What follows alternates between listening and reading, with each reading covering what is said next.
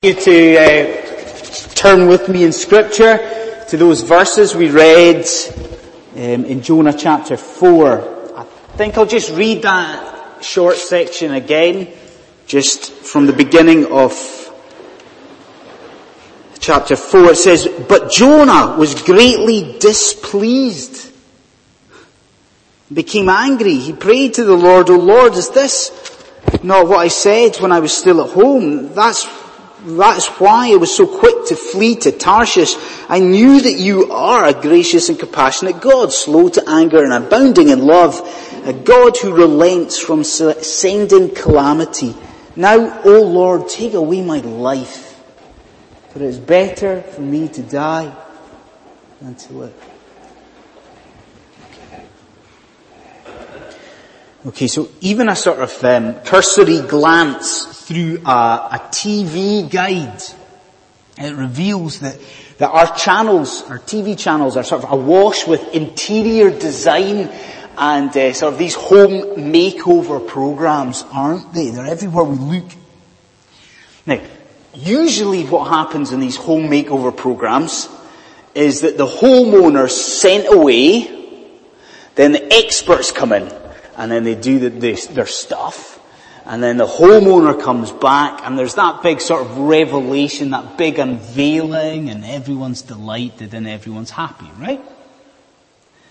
But every now and again things are different, because every now and again what happens is that the homeowner is sent away and the experts come in and they do their stuff. And then the homeowner comes back and there's this big unveiling, and then, the homeowner's face just drops.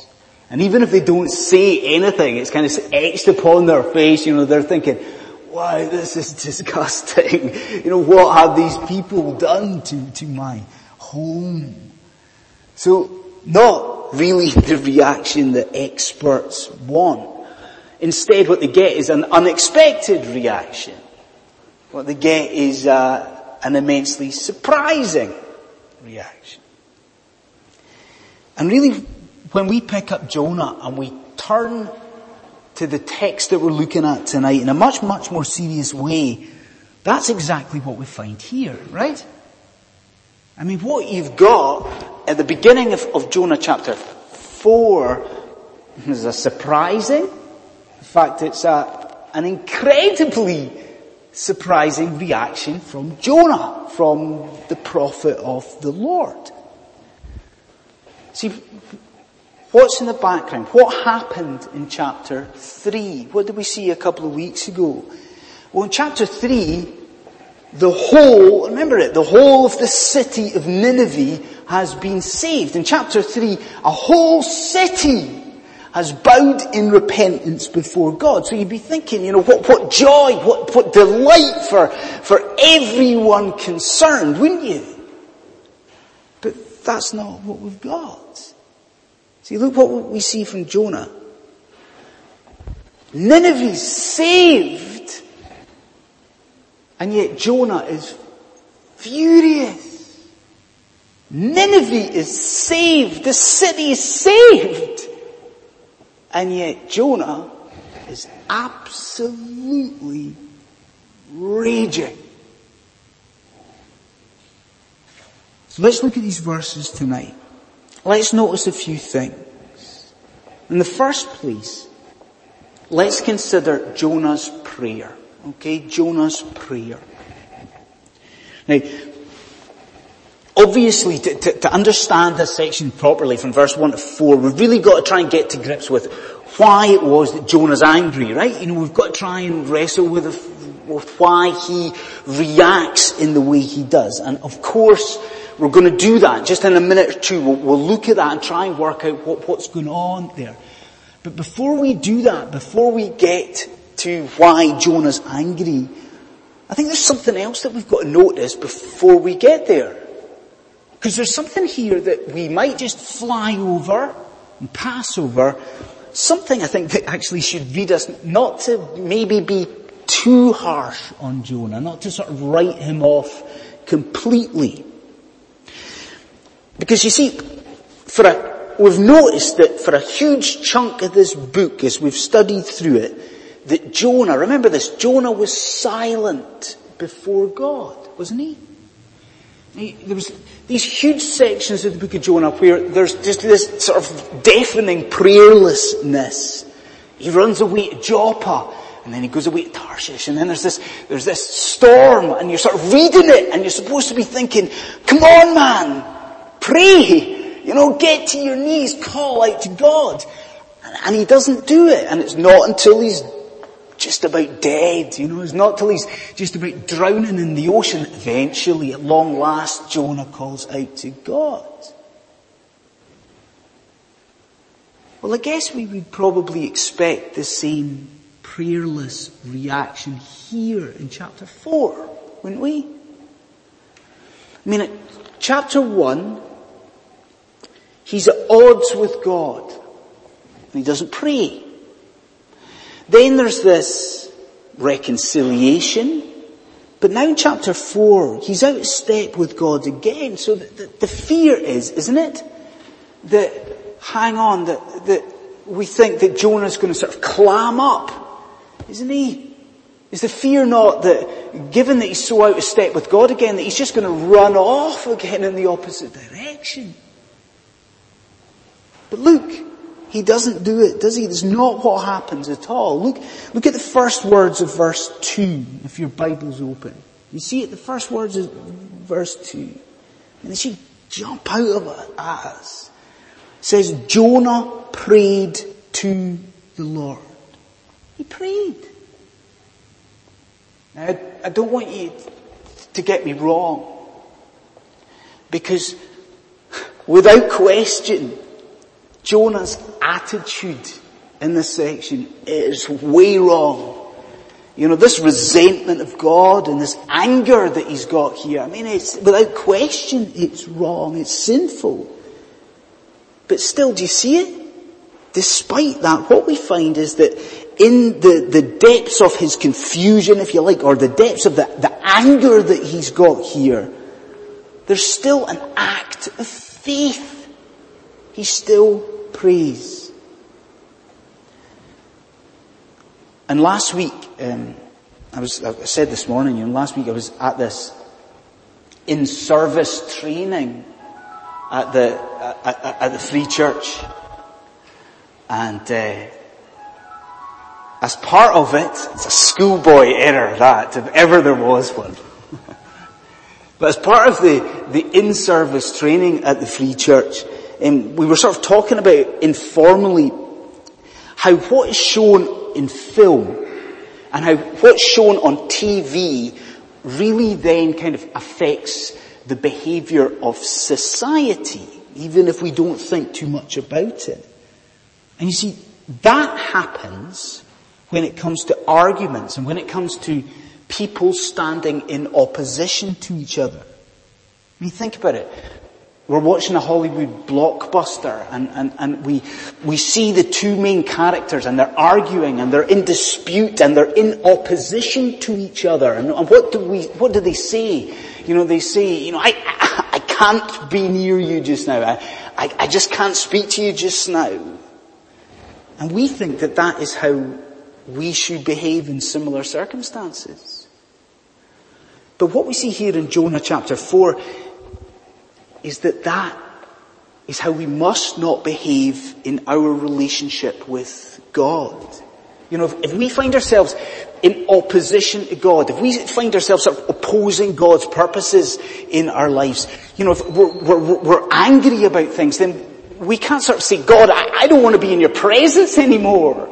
God, I don't want to be near you. I don't want to see you just now. Even if we're confused, even if we're frustrated with what God is doing in our lives, there's got to be that continuing communication. We still have to pray. So if that's the case, maybe for you tonight, I don't know, maybe if there's a sense of confusion about what God is doing and the purposes of God in your life just now, I would urge you this evening, this is the crux of the matter, persevere in prayer. if there's confusion, if you're verging on bitterness because of what God is doing, persevere in prayer. Pray. Perhaps what you should do is go to Scripture. Go to the portions of Scripture where we see the people of God really confused about what God is doing. Go to those prayers and make those prayers your own. Like, go to Jeremiah the prophet.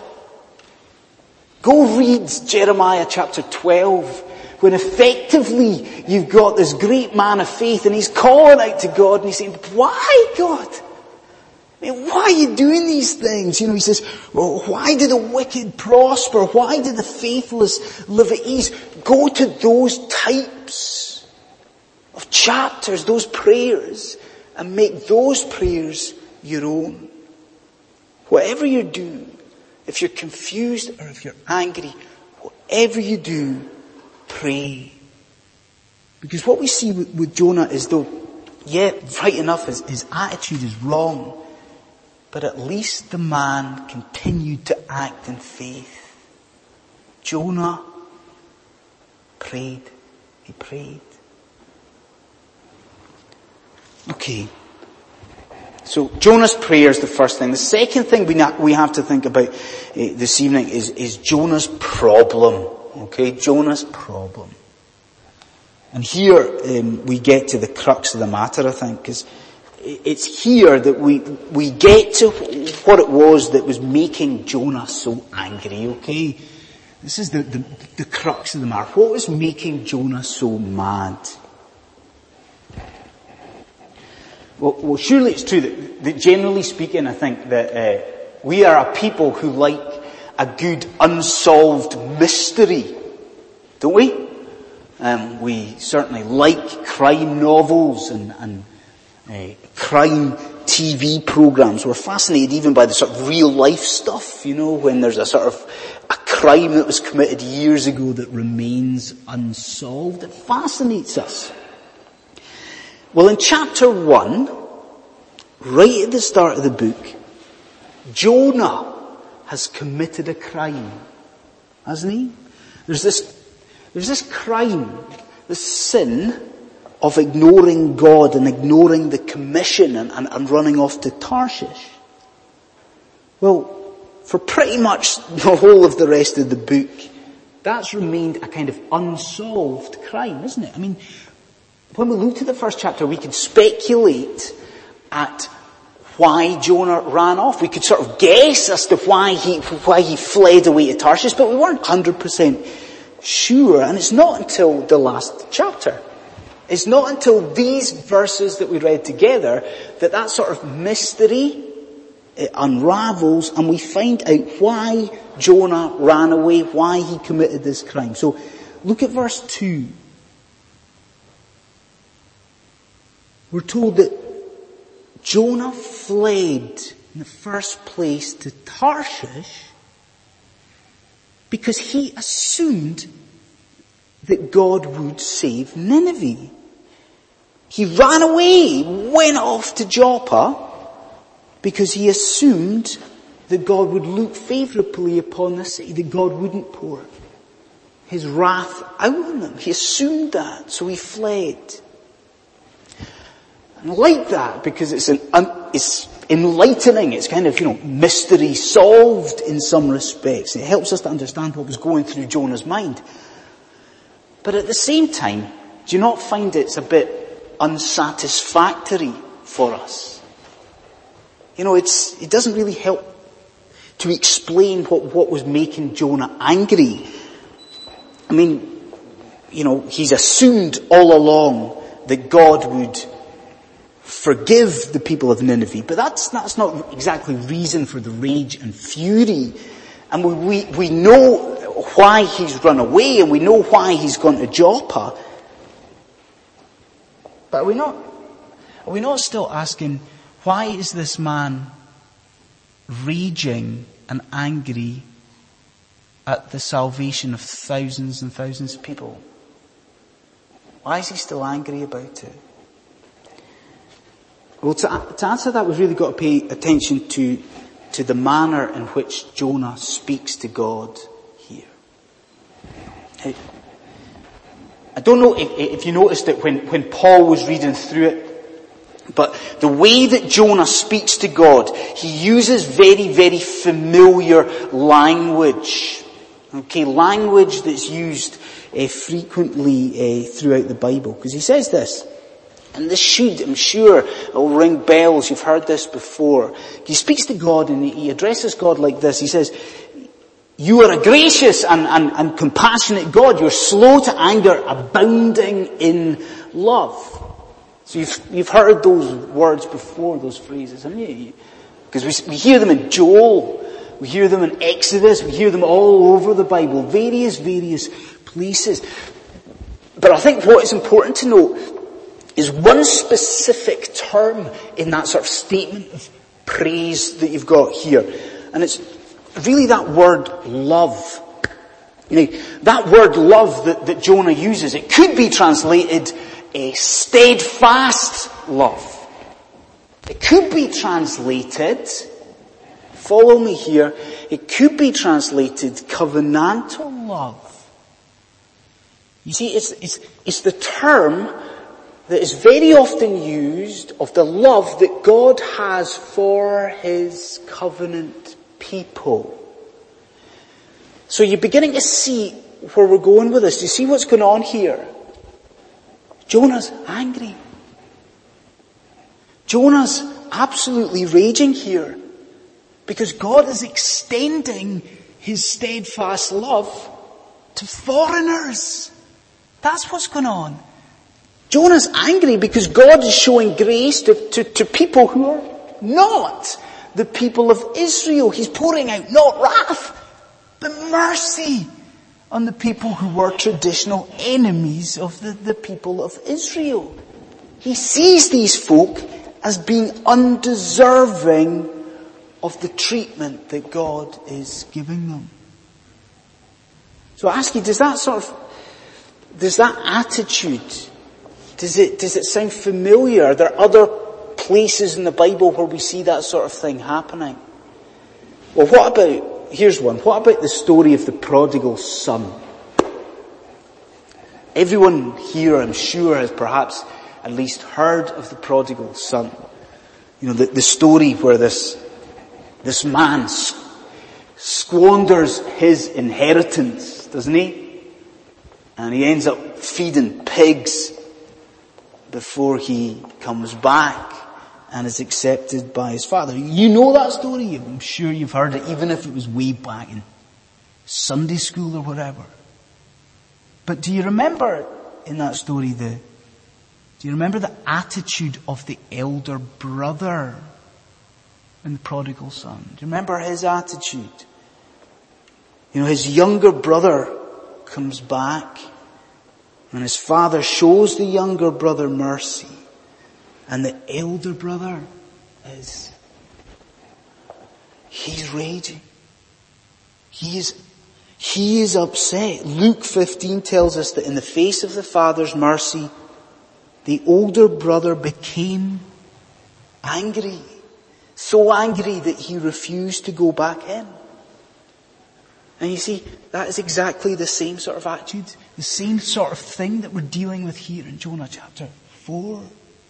Jonah, just like the elder brother, he's angry. He is angry that God would dare show love, dare show favor, dare show grace to these undeserving wretches in Nineveh. And he's so mad about this. He's so furious about God's favor upon these people that Jonah's willing to die on account of it. So let me ask you, how do you read that? You know, when you're trying to apply these verses to your own life, how do you read it? Do you sort of read this and think, oh, Jonah's attitude, man, it stinks. I would never have an attitude like this. Is that what you're thinking? You think, I would never have an attitude an attitude of anger to the salvation of people's souls. That's not me. This is beneath me. If you're thinking that, hold that thought. Is that really true? See, just a couple of days ago, I was having a conversation with a few ministers, and they were talking about the work that God is doing, the miracles that God's performing in the country of Italy. And they were saying that, churches are growing there. Denominations are growing. And you're seeing sort of tens of thousands of people involved in churches in Italy. I tell you this, I had to check myself. Because it would be very, very easy in that situation to think, Lord, that's not fair. Lord, why in a country like that? Why in a country that's been so sort of antagonistic over the centuries to the gospel? Why are you working there and you're not working in this country to the same extent? You see it? It could be really, really easy for bitterness to creep in. You want another example? Take the example of your own families. You see,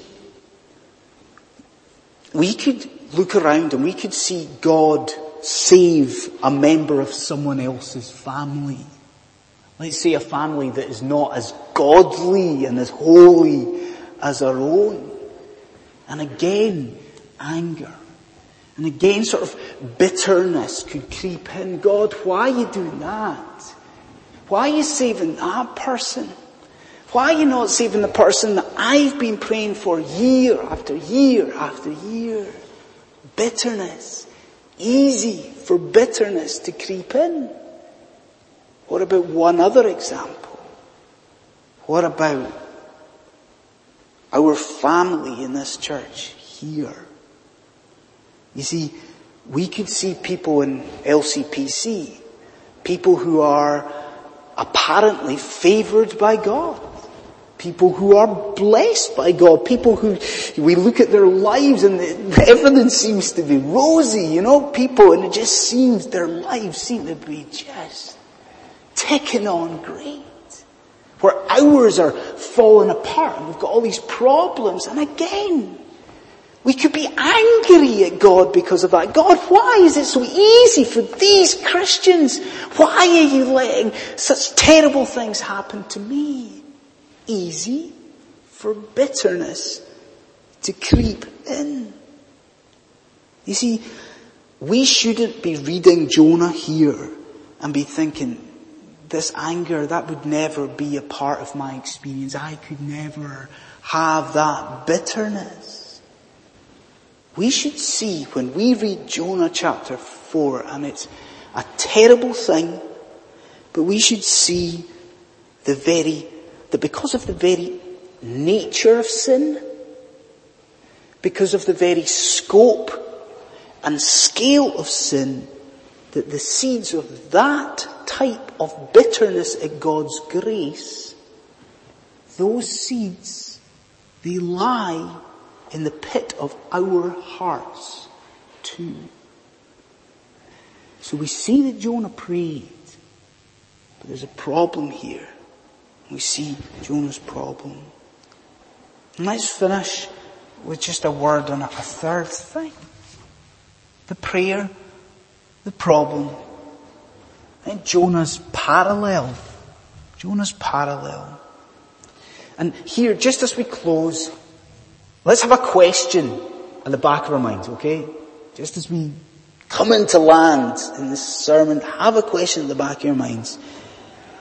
How do we avoid this sort of bitterness and anger at God's grace? How do we avoid it? And when we see that it can be a part of our own experience, if we're honest, that we can become bitter at God's favour on others, how do we avoid it? Now, when I was a kid, probably about sort of 7 or 8 years old, I used to love what were called mirrored puzzles. I don't know if any of you know what a mirrored puzzle is, but I used to love these things as a kid. They were the sort of thing where you would have a sheet of paper, and it would just, on the sheet of paper, it would just look like a mess. There would just be scribbles all over the sheet of paper. And it wasn't until you sort of put a mirror down about halfway into the page and you sort of looked into the reflection of the mirror that you would see that, what the picture was supposed to be. I loved these things as a kid. Mirrored puzzles.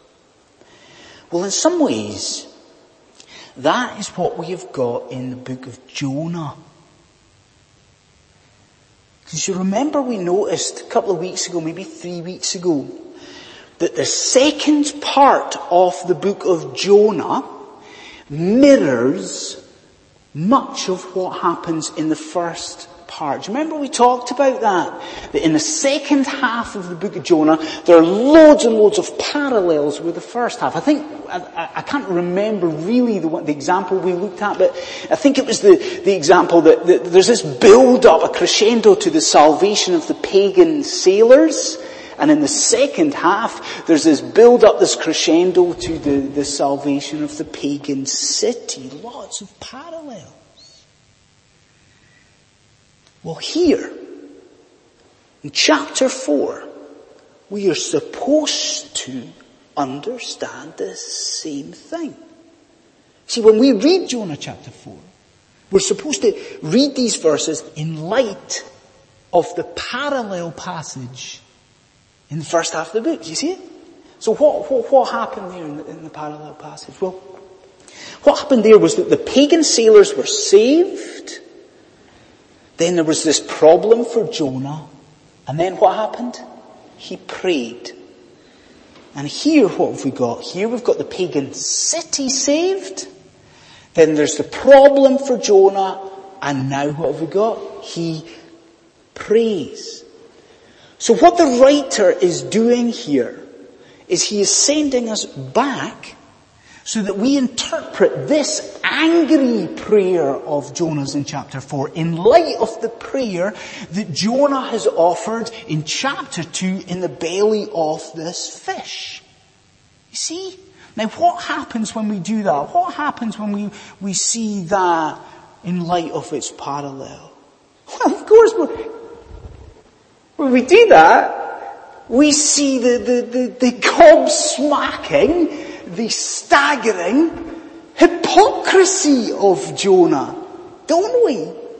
You see, God asks in verse 4 here, have you got any right to be angry here, Jonah? And of course he doesn't. I mean, think about it. How dare Jonah be bitter and angry about the deliverance of Nineveh when, come on, just a second ago, just a moment ago, Jonah himself had experienced undeserved deliverance from God in the belly of the fish. Do you see it? It's just staggering. It's almost sort of blind hypocrisy from Jonah here. So what about it then? What about the question that we're supposed to have in the back of our minds? Let's try and answer it. How do we avoid bitterness and anger at God's grace to other people? Well, what should Jonah have done? Well, as the author sends us back to chapter 2, so should Jonah have been looking back upon the deliverance that he's received at God's hand. He should have seen God's grace to other people in light of the undeserved salvation that he himself had received. So it's kind of obvious, isn't it? How do we avoid being angry at God's grace to others? We look back at the cross of Christ. How do you avoid being bitter with your fellow Christians? Bitter with what God is doing? You always have in your field of vision the deliverance at Calvary. That is the key. Folks, when we read Jonah, what we see is that the sin of man, even regenerate man, it is remarkable in its depth, that we could be bitter about the salvation of other people's souls. It's staggering. We should never be angry at that. Instead, surely our response is just wonder, and it is bewilderment that such as man's sin, that God saves anyone at all. There's mystery. While we were still sinners, Christ died for us. Mystery there. Let's pray.